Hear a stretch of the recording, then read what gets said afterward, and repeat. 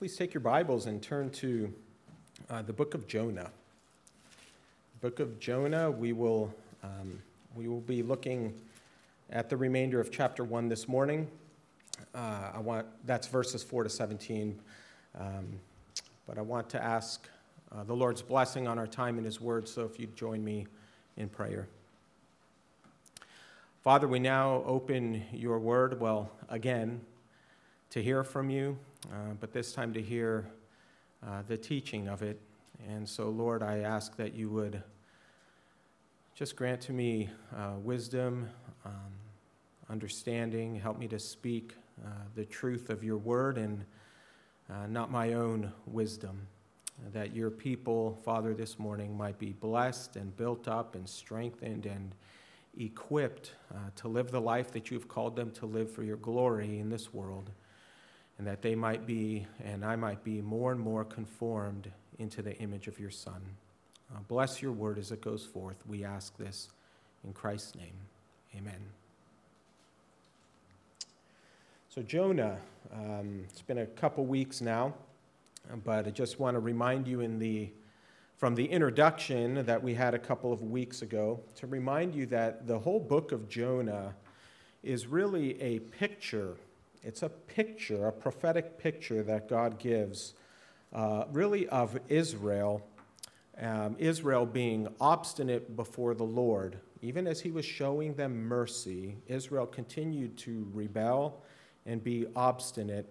And so God's loving kindness was really meant to lead them to repentance, as is meant for everyone.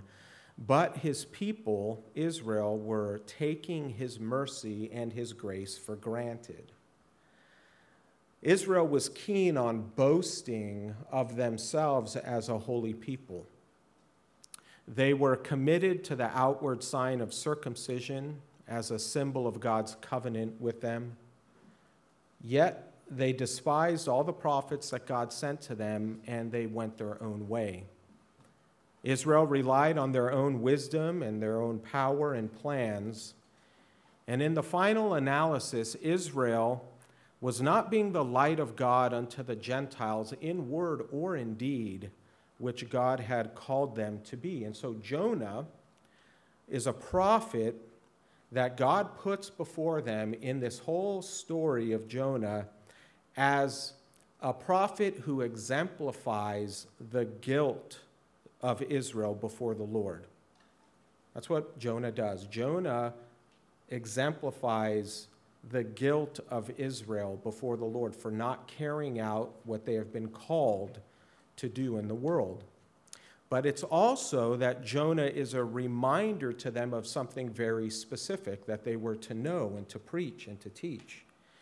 And he was also a reminder to them that, number one, that God is the one who is sovereign in salvation. And God's mercy and compassion is for all sinners, for Jew and Gentile alike.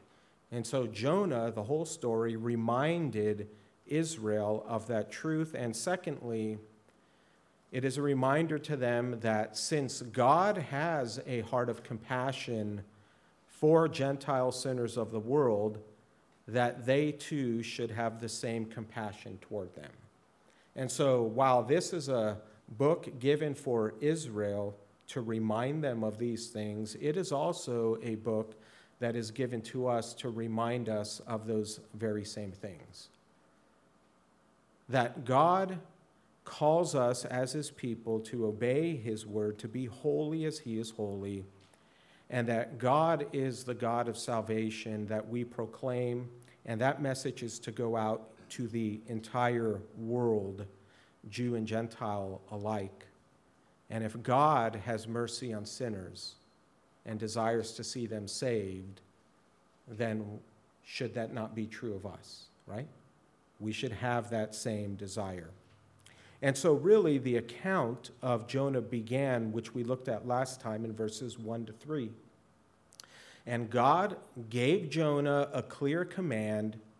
His word was clear. His calling for Jonah was clear. But as we saw, Jonah in his flesh did not want to do it. He didn't understand why God would desire him to go to Nineveh, a prophet of Israel, to go to a Gentile city of Nineveh and preach judgment to them and repentance to Israel's enemies. And so Jonah chose to disobey the word of God, and he found himself on the run from God. And so as a result, we saw Jonah found himself in his disobedience descending deeper and deeper into it. He's running further and further from the presence of God, and the more that he ran, the further down Jonah went. Remember, we closed with that last time. The more he tried to hide, the deeper he fell into the clutches of sin. Jonah, it says in chapter 1, verse 3, went down to Joppa. In verse 5, it says he went down into the inner part of the ship. He went and lay down to sleep. And then in chapter 2, verse 6, he went down into the depth of the sea. Such an apt picture of disobedience. God says, "Arise in obedience, Jonah, and go to Nineveh. Proclaim the message I give you to take to Nineveh." But instead of arising and going, Jonah flees and goes further and further down into disobedience, just like Israel. The more they ran from God, the further and deeper into sin they went. And it reminded me of Christian in Pilgrim's Progress when he found himself in the slough of despond. Uncomfortable and painful place to be when you run from God. Now, here is the good news, beloved, for us, and the good news as it was for Jonah. And the good news is that the Holy Spirit never abandons his children in that condition. God disciplines those that he loves so that they learn from their errors and so that they emerge from the slough of despond more sanctified than before. If they belong to him, God will always discipline his children to bring them out of that disobedience. Discipline is an act of mercy and love toward God's children. Here's how Hebrews 12, 6-8 puts it. "For the Lord disciplines the one he loves and chastises every son whom he receives. It is for discipline that you have to endure. God is treating you as sons. For what son is there whom his father does not discipline? If you are left without discipline in which all have participated, then you are illegitimate children and not sons." And so Jonah chapter 1, now verses 4-17, is actually going to reveal to us God's discipline of Jonah, and it's meant to teach Jonah a lesson and to teach Israel a lesson, as we'll see later in the coming weeks. And yet, in this discipline of Jonah, God acts to show him mercy by saving him from the judgment he deserved. So those are really the 2 points this morning. Jonah is disciplined by God, chapter 1, verses 4-16, and God shows Jonah mercy, verse 17, by saving him from the judgment he deserved. And that was the message he was supposed to take to Nineveh, right? He was supposed to take a message to Nineveh, a message of mercy to sinners in the face of impending judgment. That's what he was disobeying. And now God is going to bring him through the very thing that he refused to proclaim in Nineveh. Jonah needed to learn this truth, that God is merciful to sinners in the face of impending judgment. So let's hear chapter 1. As I read God's word, let us hear Jonah. Now the word of the Lord came to Jonah, the son of Amittai, saying, "Arise, go to Nineveh, that great city, and call out against it, for their evil has come up before me." But Jonah rose to flee to Tarshish from the presence of the Lord. He went down to Joppa and found a ship going to Tarshish. So he paid the fare and went down into it to go with them to Tarshish, away from the presence of the Lord. But the Lord hurled a great wind upon the sea, and there was a mighty tempest on the sea, so that the ship threatened to break up. Then the mariners were afraid, and each cried out to his God, and they hurled the cargo that was in the ship into the sea to lighten it for them. But Jonah had gone down into the inner part of the ship and had lain down and was fast asleep. So the captain came and said to him, "What do you mean, you sleeper? Arise, call out to your God. Perhaps the God will give a thought to us that we may not perish." And they said to one another, "Come, let us cast lots that we may know on whose account this evil has come upon us." So they cast lots, and the lot fell on Jonah. Then they said to him, "Tell us, on whose account this evil has come upon us? What is your occupation, and where do you come from? What is your country, and of what people are you?" And he said to them, "I am a Hebrew, and I fear the Lord, the God of heaven, who made the sea and the dry land." Then the men were exceedingly afraid and said to him, "What is this you have done?"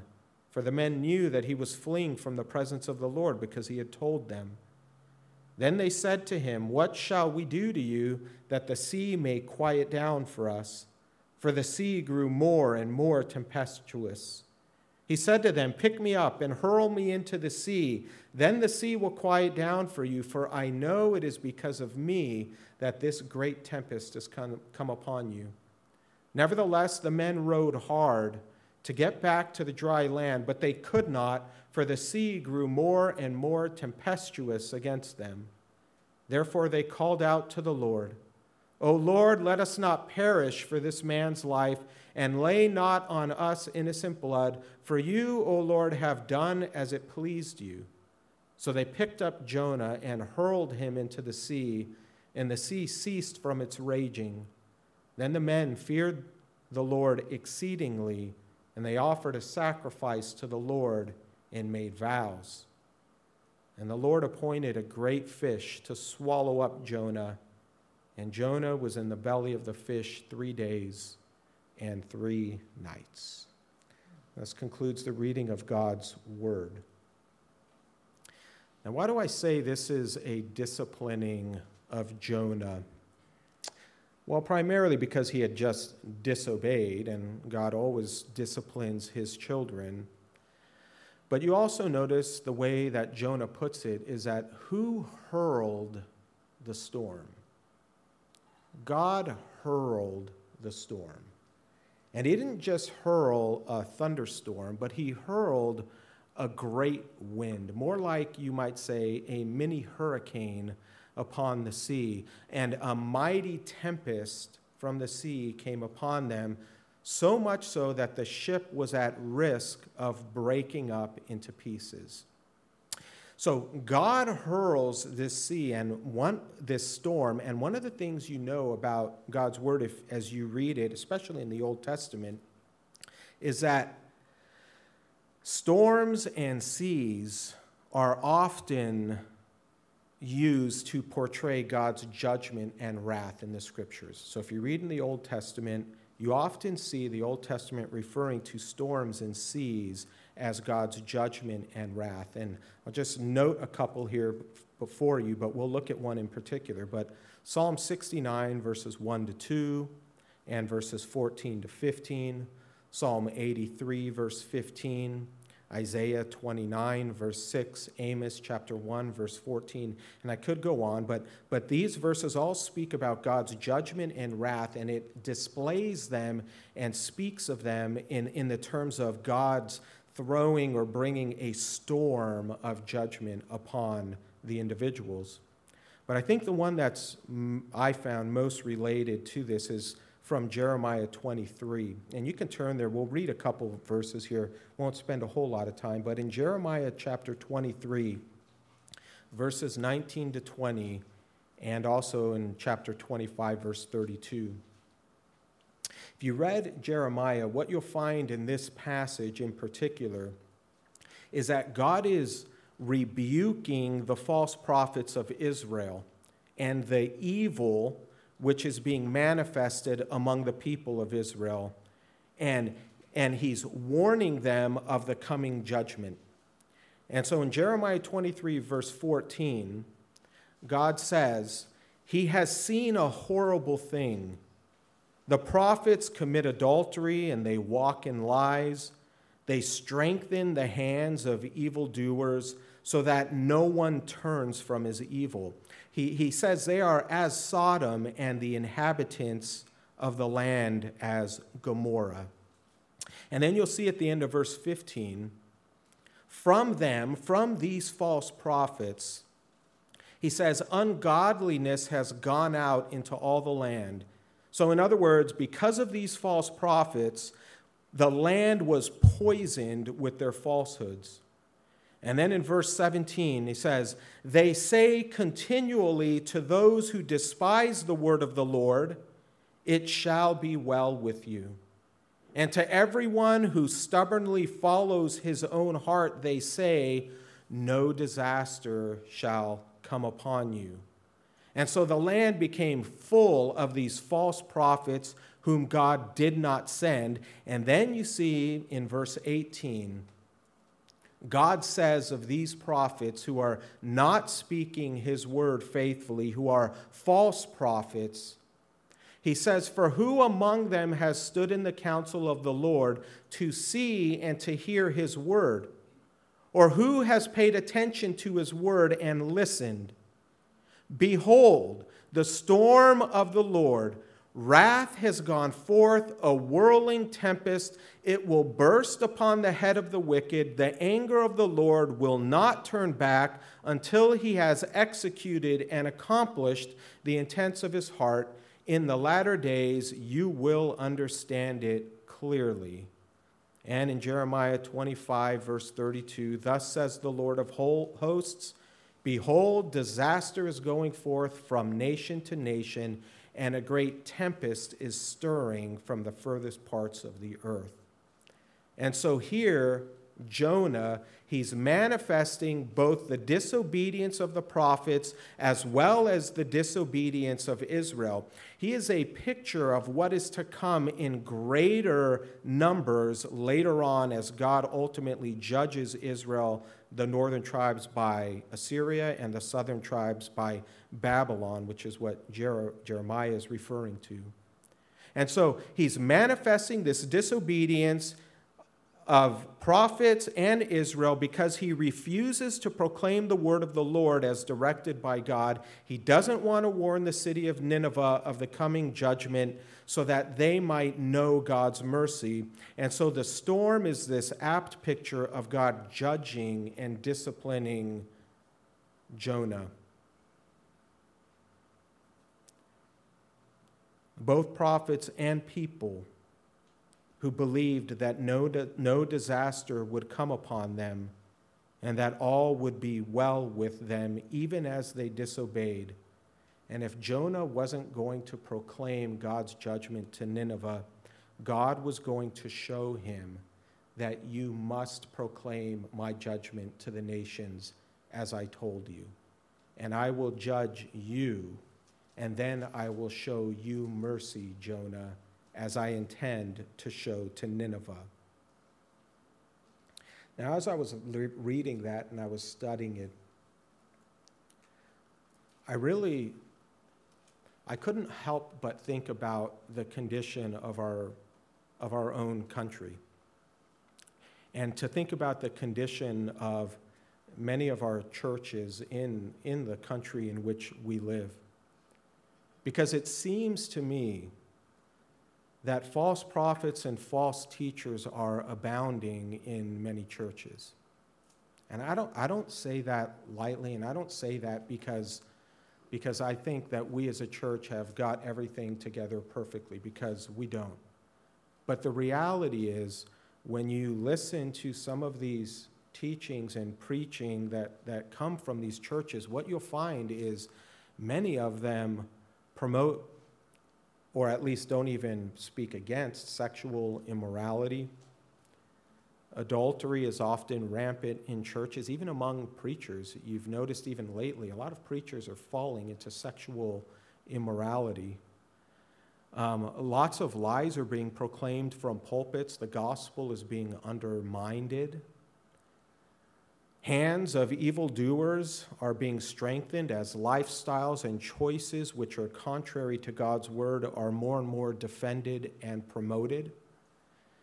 You can see churches that accept homosexual marriage as valid and rather than the God-ordained institution between one man and one woman, and churches are just going along with it. And you find churches that are defending and promoting things that are completely contrary to God's word. Evil is called good and good is called evil in the name of love and tolerance, while God's truth in regards to these things and the judgment that he speaks against them is often neglected. It's often neglected. And you know what is said in place of the truth of God's judgment on unholiness and ungodliness? It will be well with you. That's what's said. It'll be well with you. No disaster will fall upon you, church. No matter how immoral or how ungodly things may be within the walls of the church, let alone outside in the world, these false prophets and false teachers tell people it will be well with you. And God's word says, no, it won't. God's word says that God is going to bring judgment on the evil that has risen up before him.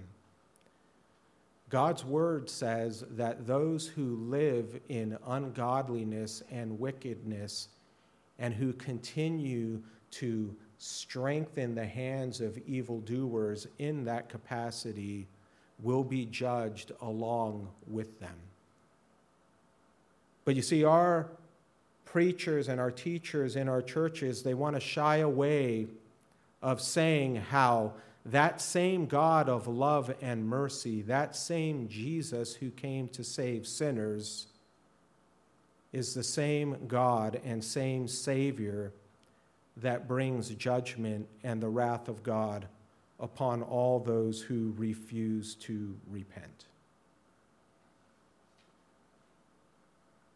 Jonah didn't want to preach that message. And I think there is a tendency in our own day where people don't want to preach that message. Now, by preaching that message, I don't want you to misunderstand me.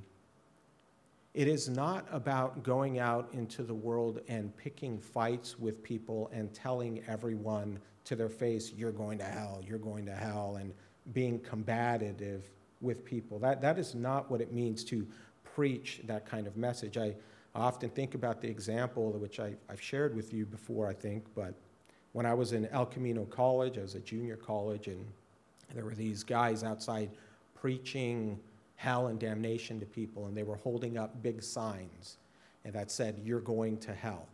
And so they would talk to people and yell at them and pick fights with them, essentially, and calling God's wrath down upon them. And so I found myself going over there as young, like 19, and trying to help the people that are crying and distraught to show them God's grace and mercy in the midst of what's being said. And so I talk a lot with my hands. It's just my Romanian European background. And so it turns out, as I was talking to this young lady, my friend calls me and says, come out over here. And he calls me out of the group, and so I come out of the group. I'm like, what? He goes, you better not associate with those people.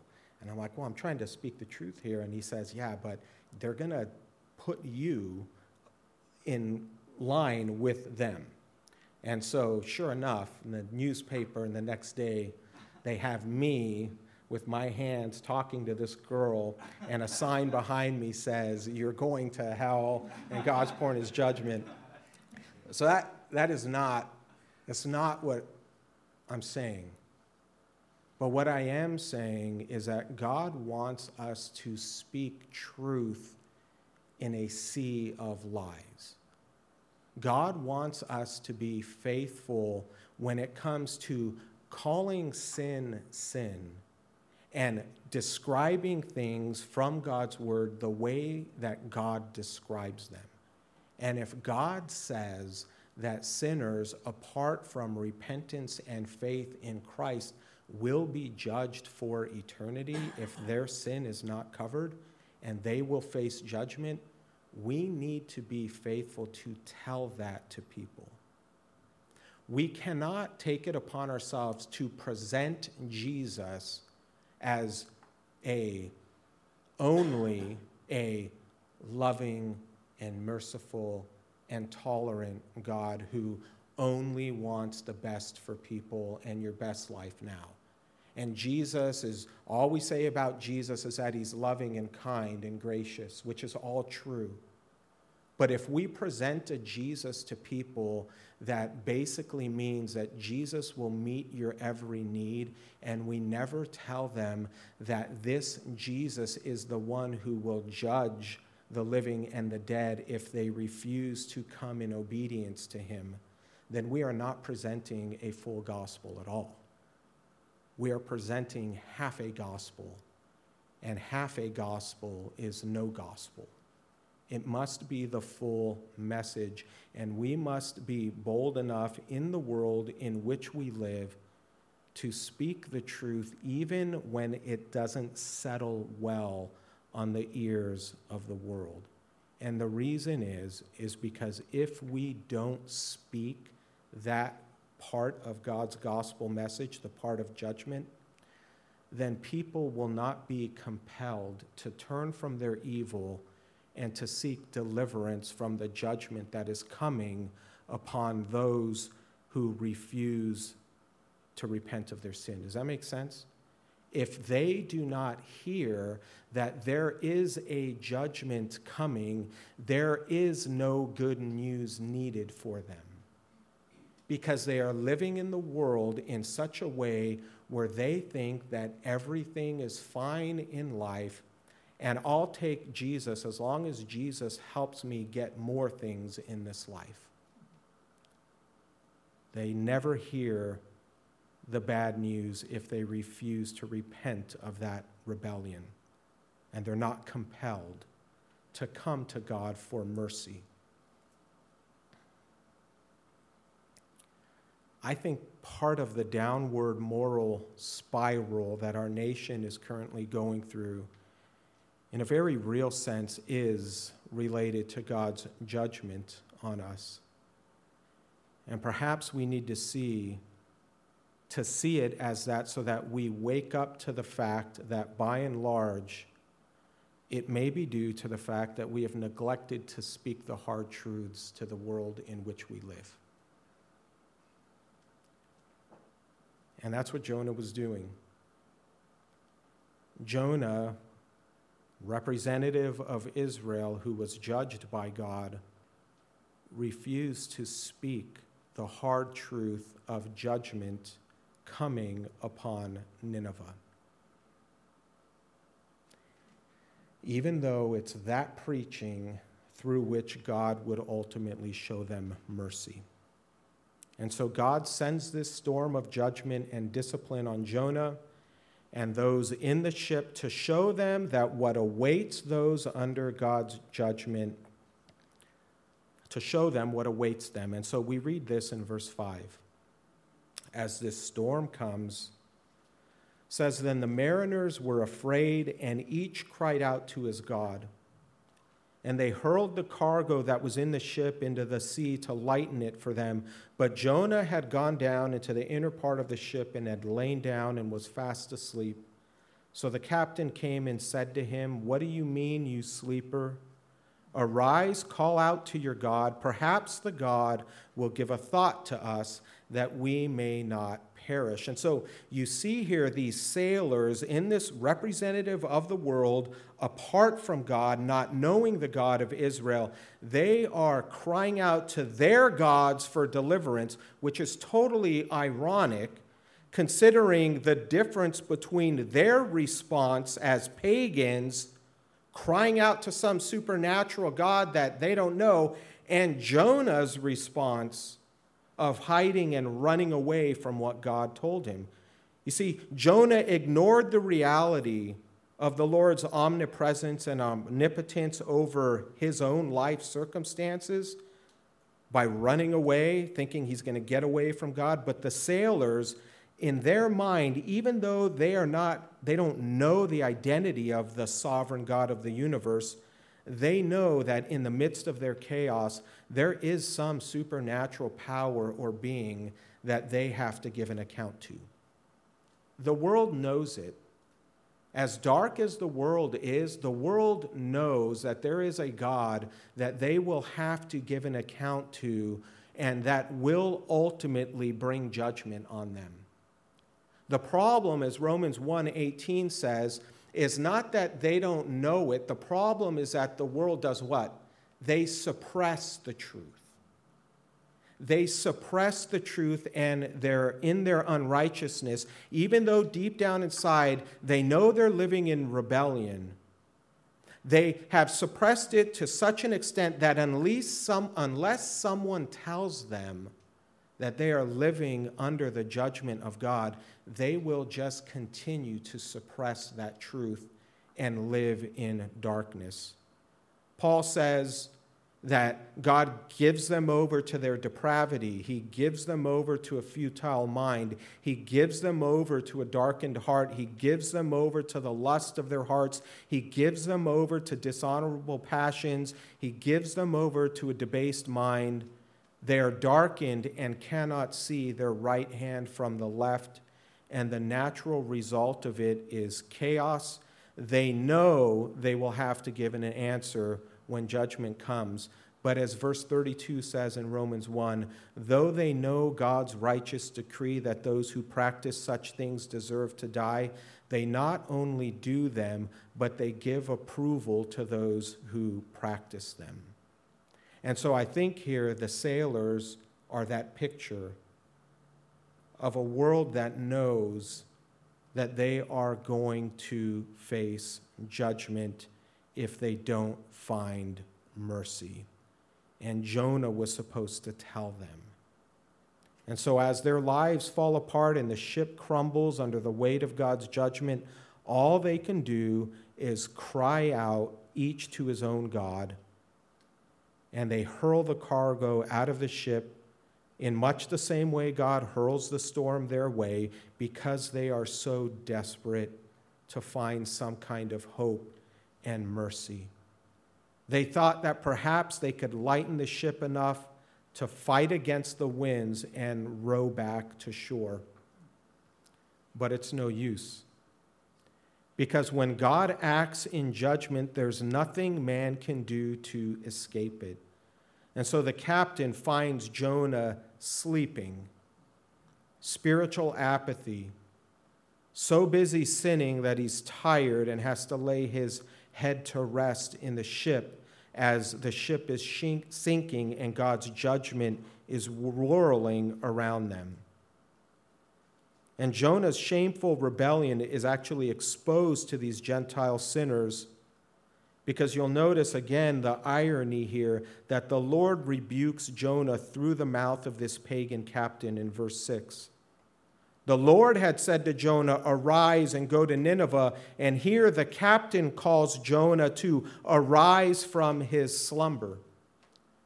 Arise and call out to your God. Something Jonah should have been doing all along rather than running. And so the pagans cast lots, it says in verse 7, and they hope for the best because they're so desperate. It says they cast lots and the lot fell on Jonah. God had directed it.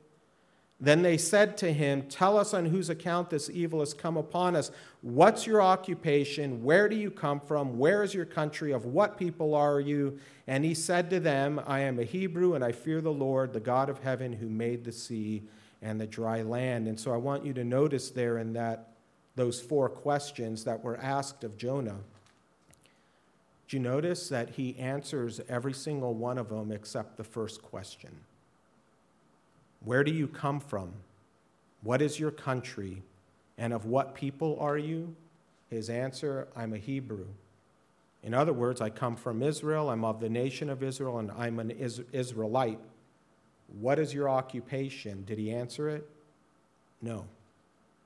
Why doesn't he answer that he's a prophet of God? Why doesn't Jonah answer that he is a spokesman for God? And the reason Jonah, I think, doesn't answer it is because he's ashamed to call himself a prophet of God. He's ashamed to call himself a spokesman for God when all the while he is refusing to speak the very message that God had called him to speak. And I think there are parts of us, beloved, that in our disobedience, when someone asks you, if you are living before them a disobedient life and they ask you, "Are you a Christian? Are you a follower of Jesus?" The more that we refuse to speak of Christ into the world, the more that we will clamor. And when they ask us that question, like Jonah, we're not going to answer. Now, to Jonah's credit, he admits that he was fleeing from the Lord. He acknowledges his sin. He accepts the consequences of his disobedience. As Romans 6:23 says, the wages of sin is death, and Jonah knows it. And so the sailors, being exceedingly afraid, they're searching for mercy from God. They want to be delivered from impending judgment. And so the sea grows more and more tempestuous, and they ask Jonah, "What shall we do to you that the sea may quiet down for us?" In other words, can you help us? Can we be delivered from this storm? Can your God show us mercy, Jonah? I love this. I love the way this points us to Christ. Jonah says to them in verse 12, distraught, I think, ashamed, he says, "Pick me up and hurl me into the sea. Then the sea will quiet down for you, for I know it is because of me that this great tempest has come upon you." Nevertheless, the men, being more honorable than even Jonah, want to show him mercy. The men rowed hard to get back to dry land, but they could not, because the storm was so great. And so, not wanting to kill this prophet of God, they try to deliver him, but they can't. And so, therefore, they are left with no recourse other than to consent to Jonah's request. And as a result, they throw Jonah into the sea, and the sea calms down at once. And the sailors worshiped God by offering him a sacrifice and making vows to him. The sudden calming of the raging sea was probably more inspiring than the storm itself. Can you imagine being in a hurricane, in a storm, and you throw a man into the sea, and then the raging stops? It just stops. God's judgment is lifted. The men are safe. They can breathe. They can see clearly. That's what God does when he lifts judgment. But Jonah, while he was thrown into the sea and God showed mercy to the to the sailors, Jonah's decline now is complete. And he descends into the depths of Sheol, and Jonah's decline results in the ascending of the sailors from superstition to faith. Were the sailors really genuinely saved? I don't know. But you know what? We'll find out. One day, we'll find out if they are there. God knows whether or not they truly believed. But one of the things those sailors came to know is what? That God is a God of compassion and mercy towards sinners who are under his judgment. God shows mercy to sinners who are under his judgment. And that's the message Jonah was to bring. But he didn't. And so now God is going to teach Jonah about his mercy. You see, Jonah knew what he deserved. He declines into the sea. The wages of sin is death. God is disciplining his child as he's disobedient, and now he's thrown into the sea. And in the midst of Jonah's disobedience and God's discipline of Jonah, God shows him mercy in a very unusual way. He sends a fish to swallow him. Verse 17. And the Lord appointed, remember, he hurled the sea, but he also appointed a great fish to swallow up Jonah. And Jonah was in the belly of the fish 3 days and 3 nights. People tend to see the fish, maybe you did, as an instrument of the Lord's judgment, when in fact the fish was the very means by which our Creator saved Jonah from certain death, right? Readers, they likely interpret the fish as God's judgment because Jonah says, while in the belly of the fish, he spoke of crying to the Lord out of the belly of Sheol. But when you look at the context, Sheol is just a common Old Testament term for the grave. And so Jonah was cast into the sea because of his sin to save the lives of the sailors on the way to Tarshish. But the churning waters were not a safe place for the prophet. They throw him in, and he begins to sink down into the sea. And chapter 2, verse 35 speaks of the waters closing in to take his life, the seaweed wrapping around his head, the flood surrounding him. And so he is sinking and he is dying in the sea because of his sin. And in God's grace, the Lord rescues Jonah from the grave, the pit, even though he deserved to die. And so God saves Jonah and shows him mercy and compassion. God demonstrated his mercy in this chapter to everyone involved, to the sailors and to Jonah, and as we will see, he's going to demonstrate it ultimately to Nineveh, because the true God is gracious and merciful, slow to anger, and abounding in steadfast love. Now, I'm going to close with this.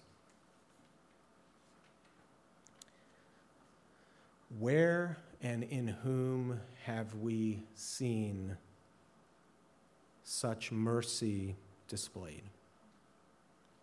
We have seen it most perfectly manifested in our Lord Jesus Christ. He is the one to whom Jonah pointed. He is the God whom Jonah was to proclaim. He is the one that ultimately redeems us who are under judgment. Do you remember in Mark 4, kind of a parallel to Jonah, where the disciples are in the boat with Jesus? Like Jonah, Jesus was asleep in the boat while the lives of his terrified and helpless companions are at risk of a life-threatening storm. And like Jonah, Jesus is awakened by them for pleas for help. And like Jonah, he calms the sea and his companions are saved. And afterwards, like in Jonah, the companions respond with fear and wonder at God's sovereign power. Do you remember that? Mark chapter 4? But here's the difference between our Lord and Jonah. Unlike Jonah, who was worn out and asleep because he's running from God, Jesus, asleep on the boat, is exhausted from doing the will of God. Unlike Jonah, who slept because he was indifferent to God's control, Jesus slept because he knew God was in complete control. Unlike Jonah, who had no control over the storm of judgment, which could have killed him and the others with him, Jesus was in control of the storm and the well-being of his disciples the whole time. And unlike Jonah, who revealed the Lord as the creator of the winds and the waves to his companions as he's cast into the sea and the storm ceases, Jesus revealed himself to be the Lord of the wind and the waves, and his disciples marveled at him. And here is the most important, beloved. Unlike Jonah, who revealed to his companions that salvation belongs to the Lord, and then went on to proclaim this message to Nineveh, Jesus showed that salvation which belongs to the Lord is only found in him. Jonah threw himself into the sea of God's wrath and judgment for his own sin, to turn away God's judgment from his companions. Jesus throws himself into the sea of God's judgment, not for his own sin, but for whose? For ours on the cross, so that we might be delivered from the judgment and wrath of God that we all rightly deserve. That's the hope of the gospel. This is why it is important for us to speak to the world and to remind ourselves of what we were delivered from and what is coming upon the world if they do not repent of their sins and turn to Christ for forgiveness. There is only one Savior. There is only one who threw himself into God's judgment so that condemned sinners under that judgment might be redeemed. That's what our Lord did.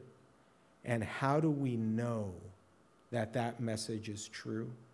When Jonah went to Nineveh, part of the reason Nineveh repented was because they saw him come out from this great fish and wash up on shore. And they thought, wow, God has showed him mercy. Let us listen. How do we know the gospel is true and that Christ is the Redeemer he says he is? Because Christ was risen from the dead after 3 days. How do we know that God will show us mercy through Jesus? Because Jesus is alive and he's well and he's living. And all those who place their faith in him alone can be redeemed. Is that good news? Beloved, that is the good news that we proclaim this morning. Christ is risen, and we are forgiven in him. Let's pray. Christ, we come before you this morning so grateful for the way that you have loved us, for the way, Holy Spirit, that you discipline us and correct us in the midst of our sin and rebellion. So grateful, Father, that you have provided a means of salvation for us that we could not have provided for ourselves. We know, O God, our Father, that we often are silent when we should speak. We know, O God, that it is hard to speak the truth in this world because we are fearful. But we pray, O God, that you would help to grant us boldness as your people. Help us never to be afraid of the storms of life that come about us. Help us never to be so fearful that we refuse to speak truth in the midst of lies. Help us not to live by the lies that the world gives to us, pretending that it is as they say it is. We know, O God, that you have given us your word, and your word is true, and it is enduring, and it is everlasting, and it will accomplish the purpose for which you have sent it to accomplish. And we know that you call sin, sin. and you don't hold back your judgment upon ungodliness and rebellion. But your word tells us that you will bring every sin to account, that you will judge every word that is spoken in ungodliness, and you will judge every behavior that is done in wickedness, and you will judge every rebellious deed that is done in your face, and you will judge every word that is spoken that is a lie. That there is nothing in this world that will escape your judgment. All things will be brought to account so that your name might be glorified and lifted high. We just thank you, O God, that you have shown us such mercy in Christ. Because we know, O God, that we are guilty of each and every one of those things. And we come before you this morning not because we have deserved mercy or because you are obligated to save us, but we come before you because we know that you are a God of mercy and compassion, and you have made a way of salvation through your Son and our Savior. He has taken our judgment upon himself, and he has paid the price for our sin in full. He's taken every one of our deeds and every one of our evil thoughts, and he has paid the price for what we deserved from before you, O holy God. And you have confirmed that work to us by raising the Lord Jesus Christ from the dead. And we believe, O God, that he is risen. And we believe, O God, that we have life in his name. And we believe, O God, that through Christ alone we are delivered from that judgment that is to come. And we thank you for it. We pray, O God, that if there is any here this morning who is currently under your judgment and who is awaiting that final breath in this life only to come before your throne, we pray that before they take that final breath, they might come to you for the forgiveness of their sin, that they might be delivered from the judgment to come, and that they might find peace in Christ. Would you do that, O God, we pray. All of these things we pray in the name of Christ our Savior. Amen.